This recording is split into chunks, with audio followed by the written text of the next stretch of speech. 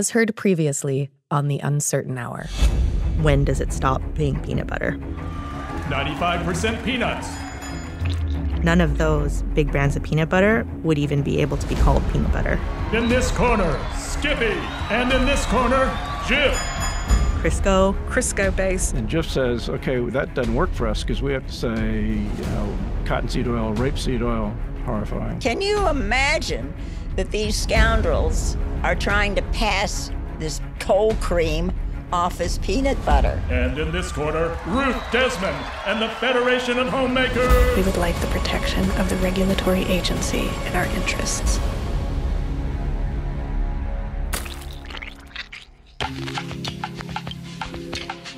And now we come to the final chapter in our peanut butter trilogy. Return of the Peanut Butter Grandma Jedi. Welcome back to The Uncertain Hour, where the things we fight the most about are the things we know the least about. I'm your host, Chrissy Clark, senior correspondent for Marketplace's Wealth and Poverty Desk. And right now, one of the things our country is fighting a lot about is federal regulations. The fights aren't as flashy as some of the other issues in the news right now, despite that flashy montage you just heard. But behind the scenes, as we speak, federal regulations are the subject of intense debate in our country's highest corridors of power. Debate about how far regulations should reach into our life, about who has the influence to write them, and who gets written off. Federal regulations are what this season of our show is all about. And in the last few episodes, I've been telling you the strange and revealing birth story of a single regulation, one of the most ridiculed but also pivotal regulations in American history, a regulation about what percentage of peanuts ought to be in peanut butter. So, quick recap. Remember, when we left off last episode, it was 1965. More than 6 years since the Food and Drug Administration had discovered that a bunch of the big peanut butter brands were being made with fewer and fewer actual peanuts and more artificial additives. Skippy was using lots of hydrogenated peanut oil.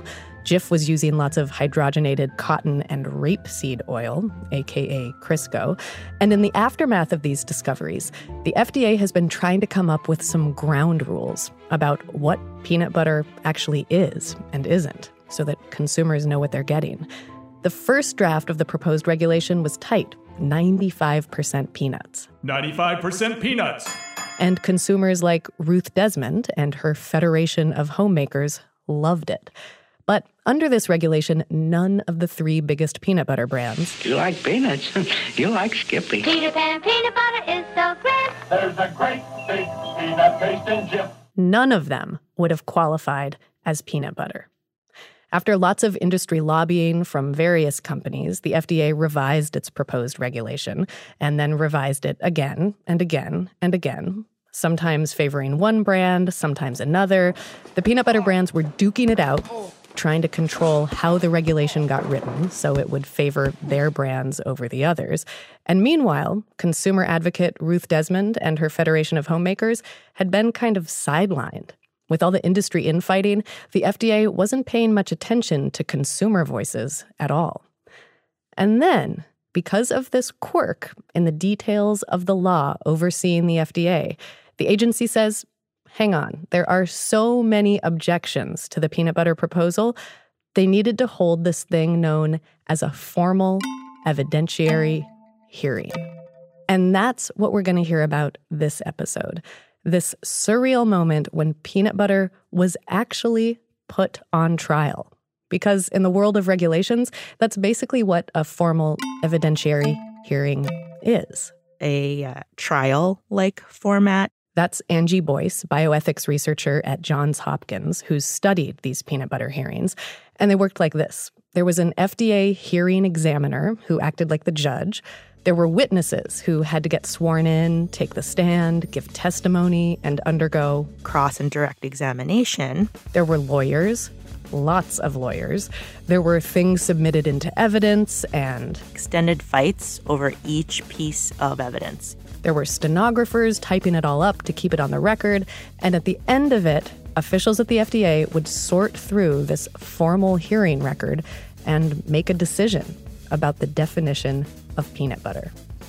This elaborate trial-like process was written into law by lawmakers back in the 1930s for a very specific reason, as a way to put a check on FDA power. Because there's always been this tension over the role of federal regulators. The whole reason Congress created government agencies like the FDA was to bring in technical experts, scientists. Unlike politicians, these people were supposed to understand the details of, in the FDA's case, food science and food safety. And, unlike politicians, the idea was these regulation officials wouldn't be worried about getting reelected, so they wouldn't let politics cloud their judgment. They'd make fact-based decisions. But there have always been people who are skeptical of regulators, people with a fear that you still hear a lot today from our president and members of Congress, a fear that government agencies tend to overstep their power, tend to overregulate. And that's what these trial-like, formal, evidentiary hearings were meant to guard against. They were meant to keep the FDA in line. And it was at one of these hearings where burgeoning consumer advocate Ruth Desmond and her Federation of Homemakers would finally meet the peanut butter industry face to face. What was her strategy with the peanut butter hearings? Here's Janet Swager, Ruth's daughter. To win. How did she go about it? She had no strategy. She just took them on. And if your head was spinning last episode when I described those preliminary fights between Skippy and Jif over the proposed regulation, In this corner, we have Jif. And in this corner, we have Skippy. well, the fights in this formal hearing took things to a whole new level. We're talking 12-dimensional boxing. And in this corner, we have Ruth Desmond and the Federation of Homemakers. And in this corner, we have a small peanut butter manufacturer. And in this corner, we have the FDA. It wasn't as simple as government regulators versus industry, or even consumers versus industry. It was industry versus industry, Skippy versus Jif, but also industry versus consumers, Ruth and the homemakers. And meanwhile, the FDA was just trying to get a handle on what all these different groups wanted and what the most current science was on the safety of hydrogenated oil and other additives in peanut butter. Me and my producers have read through many of the thousands of pages of transcripts of these hearings, so you don't have to. And what struck us about them wasn't so much the play-by-play. In some ways, that was just more of the same. Each side was fighting for what they'd already been fighting for before the hearings started. Procter & Gamble didn't want to have to list Crisco or rapeseed oil on Jif's label. Skippy and Peter Pan wanted the peanut butter threshold to come down to 87%. Ruth Desmond wanted it to be 90 or 95%. But what's so interesting and revealing about these hearings are the power dynamics and the tactics used by each side.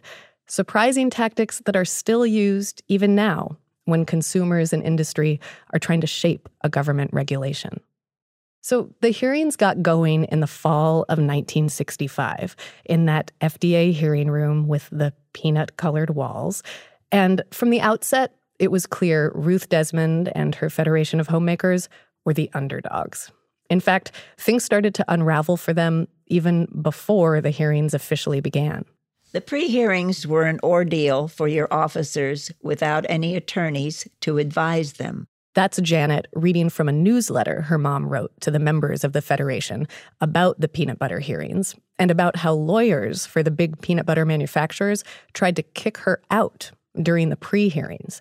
They argued the issues would be too complicated for homemakers to follow, at which point Ruth made her very first statement in the peanut butter hearings.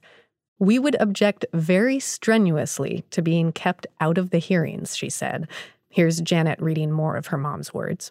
We maintained that it would be a tragedy if the voice of the consumer was stilled.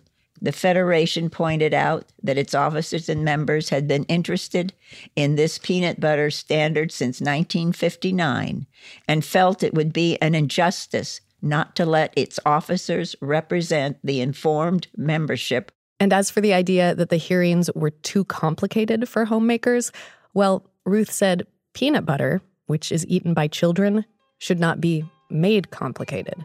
and Ruth and the homemakers got to stay. Despite the continuing protests of the industry's lawyers, FDA permitted Federation officers to participate actively in this hearing, even to cross-examine witnesses and object to certain questions and answers. That's Mother. Never give up. Never give up. When they tell you no, you take a different street or keep pushing. But it was an uphill push from there. The scene in the hearing room was so lopsided, it was almost funny. Here's Janet reading from her mom's newsletter again. The attorney representing Jif sometimes had 2 law clerks, dancing attendants, and a personal secretary, along with a statistician and experts to advise him on scientific matters. Skippy also had an entourage of attorneys. Sometimes there were as many as 30 attorneys present.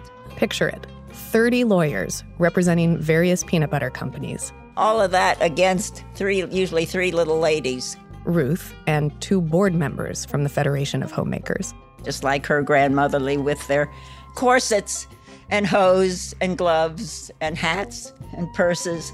And they'd sit, usually be the 3 of them would sit at the table together. And the others would sit quietly. They didn't talk. Mother did all the talking. But they would sit there and agree with everything and look very elegant and grandmotherly. And when the industry lawyers said something particularly enraging to the homemakers, the ladies would give them a look. We used to call it the hairy eyeball to them at proper intervals. Yes. So they could see the whites of their eyes. They say they aren't as innocent as they seem. Look. The industry and the FDA lawyers weren't quite sure what to do with Ruth and the grandmothers and the eyeballs. Angie Boyce of Johns Hopkins says the food industry had never had to interact with a consumer quite so intimately before. This was one of the first times that an sort of ordinary consumer, sort of a grassroots layperson, had entered these debates. And yeah, describe that dynamic a little bit, because this is, so like, here's a kind of a random person from the public who is like doing cross-examinations of peanut butter executives. Yep. Very well, too. Ruth's daughter, Janet, again. These, impeccably suited gentlemen, with their nose stuck up in the air, looking down at this little grandmotherly housewife, cross-examining them. The feeling in the room had to be intimidating to the average consumer. But Ruth was bold, wrapped in her lobbying mink. She used her soundbite about peanut-flavored cold cream. She had another line she aimed at the food industry executives about what she saw as a basic unfairness in their industry. She said, here you all are feeding yourselves the best of food and making the American people eat sawdust. While Ruth was skeptical of the food industry in general during the hearings, these hearings also reveal just how much infighting there was, and still is, within the food industry. Reading through the transcripts, you see how some peanut butter companies didn't want to regulate the definition of peanut butter at all, said it would stifle innovation. But then other companies wanted a standard to give some order to the industry, create some ground rules. It's just that when it came to the specifics of those rules, they couldn't agree. All of the companies were really competing to get the standard to reflect their particular formulation. Skippy wanted the line to be at 87% peanuts, which is how many peanuts they had in their jars. Jif didn't want to have to list the kind of hydrogenated oil on their label, and on and on. Part of what surprised me as I learned about this battle, it totally blew apart one of the main stereotypes we have about government regulations, that they're this fight, this power struggle primarily between 2 main forces, business versus government bureaucracy. They're often painted as these 2 monoliths. Government bureaucracy wants to regulate. Businesses are trying to avoid being regulated. But that's so not how it worked with peanut butter, or with most regulations, for that matter. The peanut butter companies weren't collectively fighting against government regulation. I talked to Kevin Myers, Senior Vice President for Research and Development at Hormel Foods, which since 2013 has owned Skippy. The peanut butter hearings were long before his time, but he says he's not surprised that each peanut butter company was trying to shape the regulation, to use it as a tool that would give their own brand a competitive edge. Yeah, I'm sure each one of those companies was trying to keep what they saw as a foothold to the business and maintain their customer base and see what they could do to increase that base with whatever regulation was put in place. I mean, it makes sense. It's totally reasonable. They wouldn't want to change their particular product. That's Angie Boyce again from Johns Hopkins. So they were trying to shape the standard. I think we should put this in the standard, wink, wink. And this is Suzanne Junod, a historian at the FDA. Because remember, for these companies, this was not a trivial matter, either in principle, in terms of making them change their formulas, or in actual market shares. Certainly, at every step, there were very competent, very good lawyers who were inclined to debate how many angels could dance on the head of a pin in order to protect their client's interest. And that's another thing this peanut butter quasi-trial reveals when you go through the transcripts. What lengths the industry lawyers would go to protect their interests, to keep the upper hand. You see this most strikingly when the industry lawyers team up against Ruth Desmond. Even though they failed to kick her out of the hearings altogether, they did what they could to keep Ruth and the consumers she represented out of the debate. At one point, they tried to accuse the Federation of Homemakers of tax evasion, but Ruth had the documents to prove she'd been filing correctly. At another point, the industry lawyers started questioning all those letters consumers had written in to the FDA. Here's Angie Boyce again.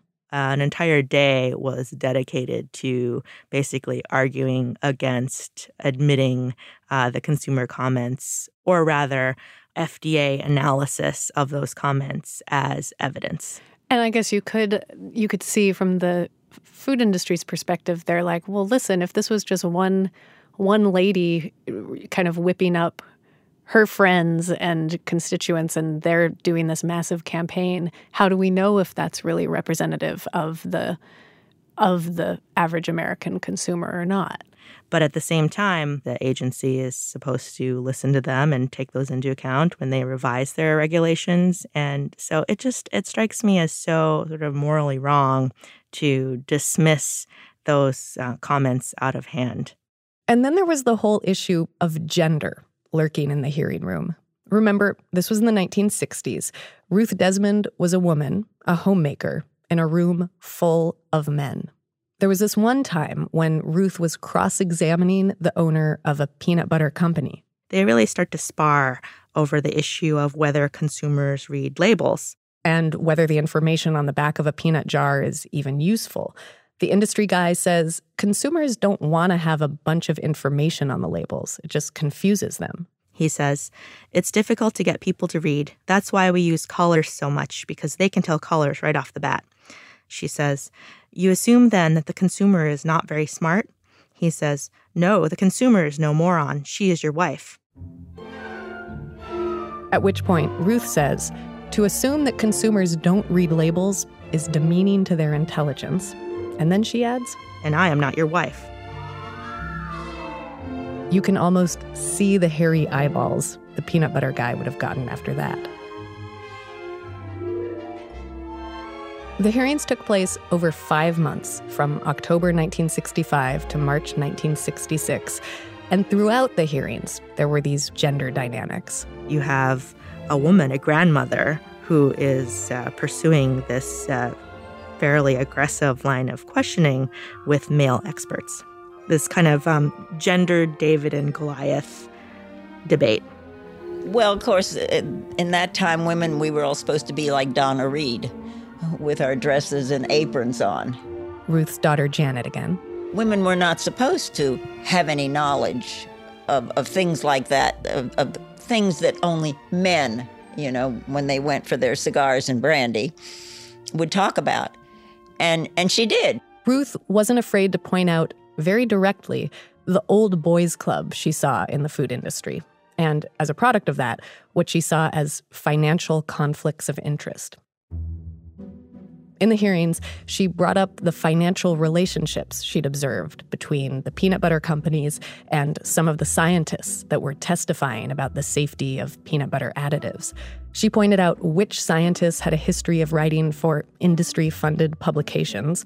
All this is stuff that in Ruth's day had not been done before, according to Angie Boyce. To publicly charge experts with financial conflicts of interest, this was absolutely unheard of.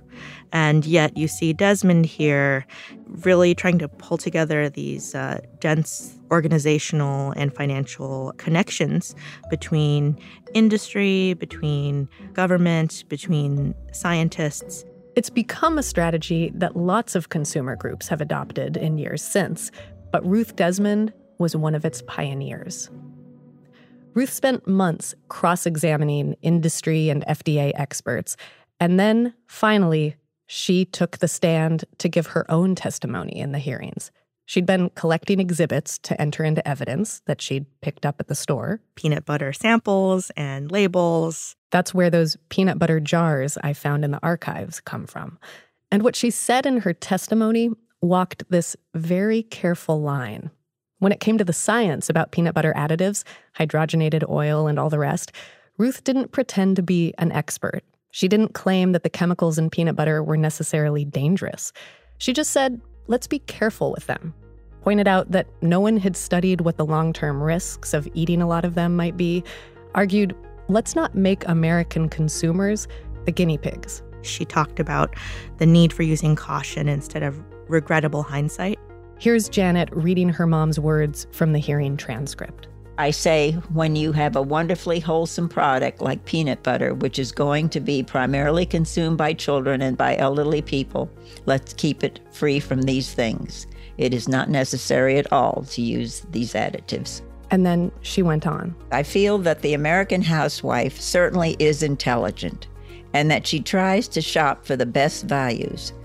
But I do feel that she is woefully uninformed. And I would say that the public relations departments for the food industry haven't aided her education one whit. The bottom line for Ruth in all this was to not let the standard for peanut butter go below 90% peanuts. If companies wanted to sell other products with fewer peanuts and more additives, she said, fine, just don't let them call it peanut butter. Ruth got famous for a moment during these hearings. Remember, she earned that nickname, the peanut butter grandma, who spit in the corporate eye. Lots of articles were written about her and the Federation of Homemakers. Just read the headlines of some of these. Yes, the peanut butter grandmother. She was America's most gutsy housewife, a woman who turned domestic concerns into national battles. But even though Ruth got famous because of the peanut butter hearings, by the end of them, there was still one big question.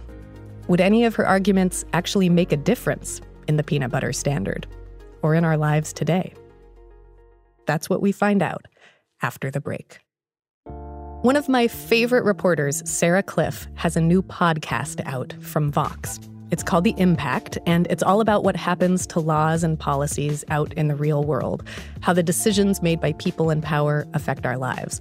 The first season focuses on healthcare and the challenges so many of us face in the American healthcare system. There's this great story about a $629 charge for a single Band-Aid. There's one about why in the world in 2017 the fax machine is still such a big part of American medicine. And there are more serious stories, like one about deadly infections and the hospital policies that can actually prevent them. This podcast will change the way you think about healthcare. If you love The Uncertain Hour, I know you'll love The Impact. Listen and subscribe on your favorite podcast app and tell them we sent you. Okay, so back to our story. By the end of the peanut butter hearings, the FDA had a hearing transcript more than 7,000 pages long.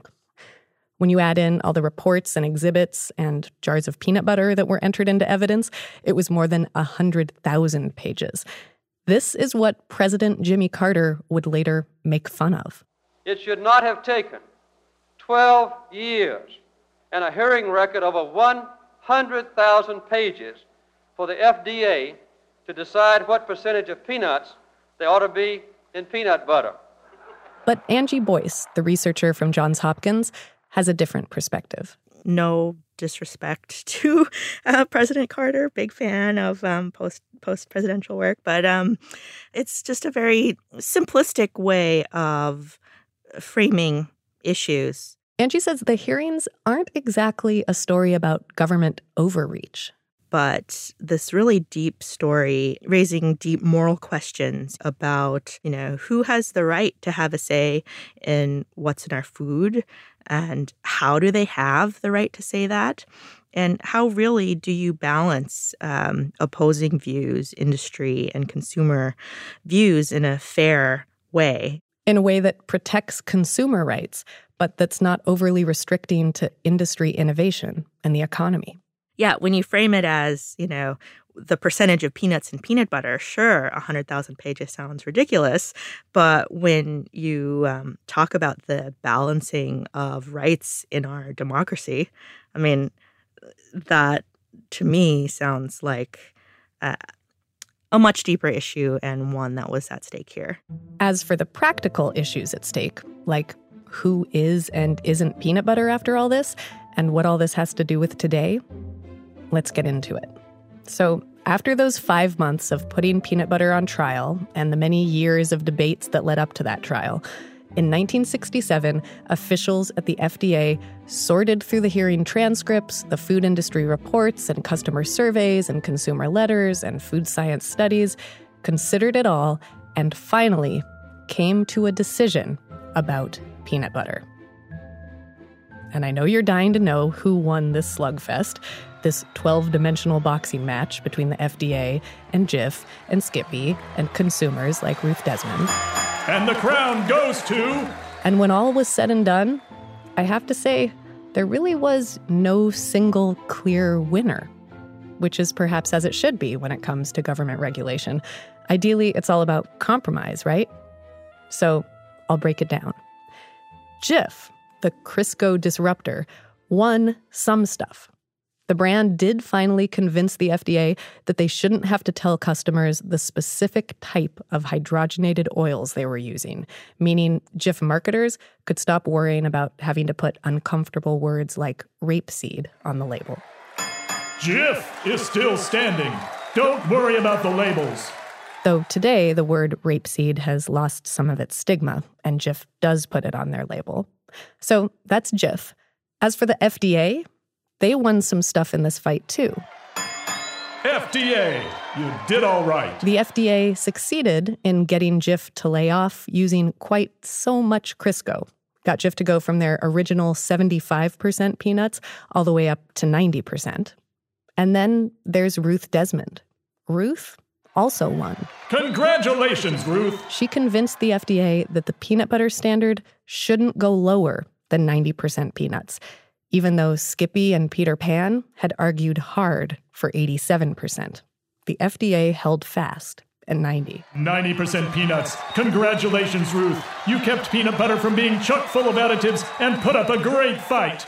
And a weird side effect of all this is that, according to the FDA's final peanut butter rule, the final rule, somehow Jif was peanut butter, but Skippy and Peter Pan were not.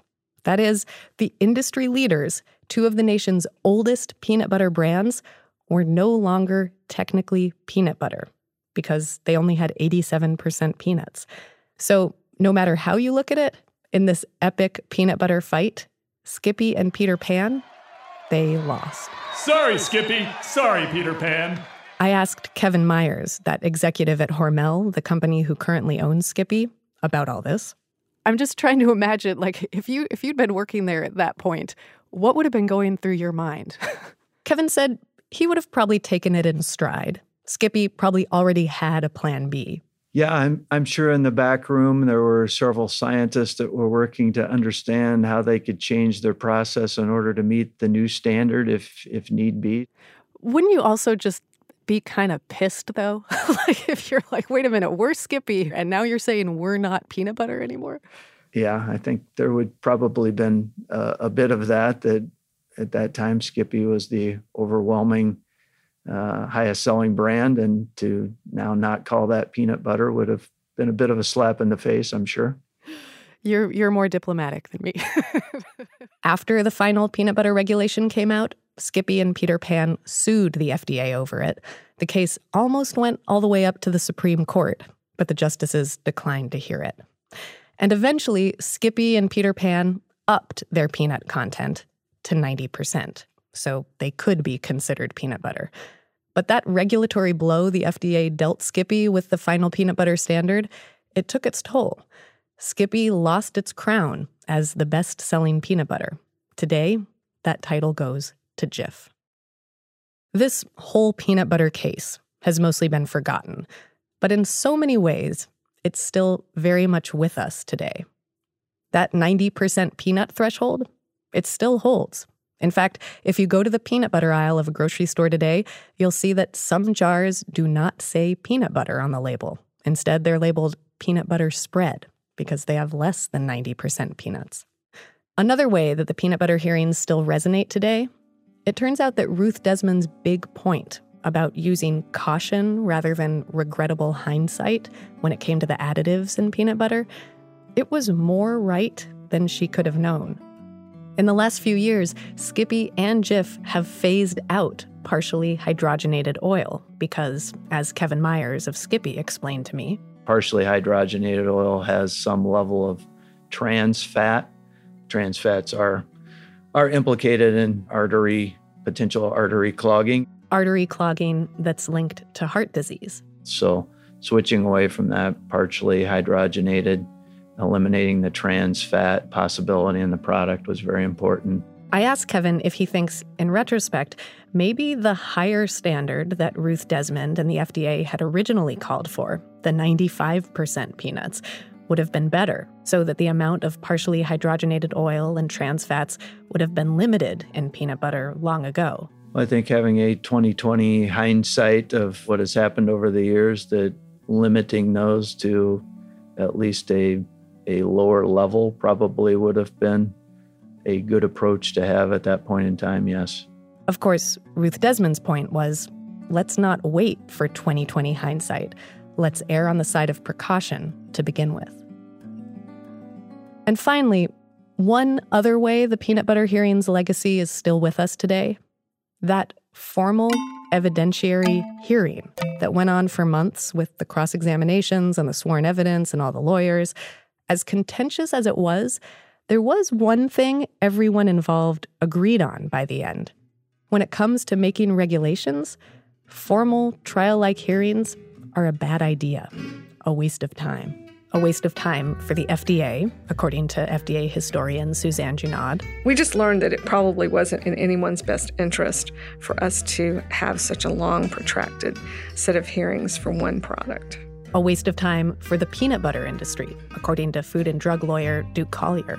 We concluded that when you looked at the time, the money, the effort, the cost-benefit of this exercise did not justify its having been done. And a waste of time for consumer advocates, according to bioethicist Angie Boyce. Adversarial formats are not really great for discussing scientific evidence and making evidence-based regulations. And after peanut butter, the FDA mostly moved away from the formal hearing process to make rules.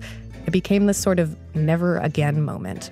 They went to a more informal process, one that's widely used across the government now, where rules are proposed by an agency, anyone from the public can submit a written comment, and then the agency considers all those comments and makes a final draft. But that all might change again. Right now, there's a bill going through Congress called the Regulatory Accountability Act. It's sponsored by lawmakers who are skeptical of the regulation process, and it would bring back those formal evidentiary hearings. Make them potentially a required step for most government agencies anytime they try to write a major regulation. The bill is packaged as a way to reform the regulatory process. The RAA would make regulators more accountable by bringing the public into the process. To strip the bureaucracy of the power. Improves the rulemaking process. So that we ensure that agencies are using the best information possible. But as the bill's written now, it could bring in a whole new era of peanut butter-style hearings.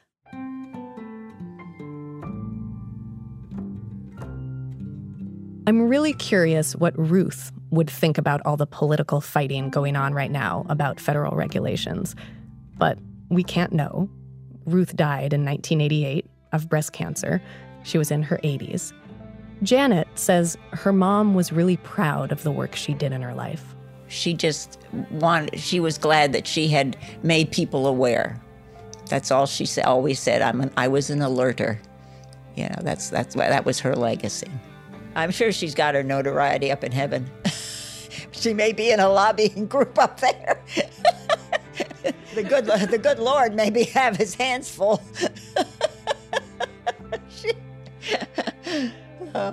And we did find this one tiny bit of tape from an interview in the 1970s. It's just a snippet, but I thought you'd like to hear Ruth's voice. There are all kinds of pressures brought upon our regulatory agencies and our government to go along with the captains of industry.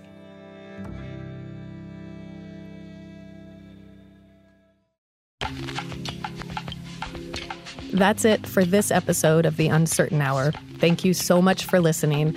I should mention we reached out to Jif and Peter Pan, those brands' current and former owners, including Procter & Gamble. They all declined to comment for this story.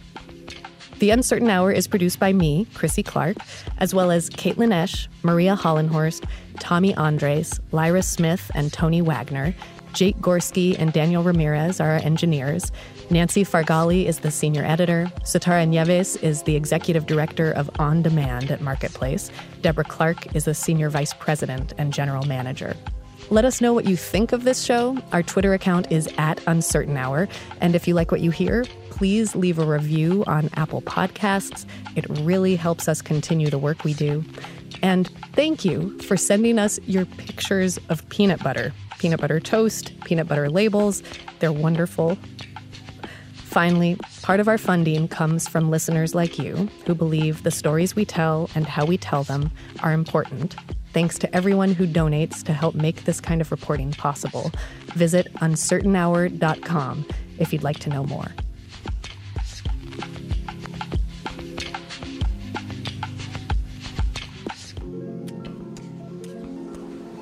So it's a Saturday morning, and I'm in a grocery store with my daughter. Can you say hi? Hi. And my husband. And we are going to buy some peanut butter. Look, have you ever noticed? So this is Skippy, reduced fat Skippy, peanut butter spread. It's not actually, doesn't say peanut butter because it only has 60% peanuts. Can you say peanut butter? Butter. Peanut butter. Butter. Pretty close.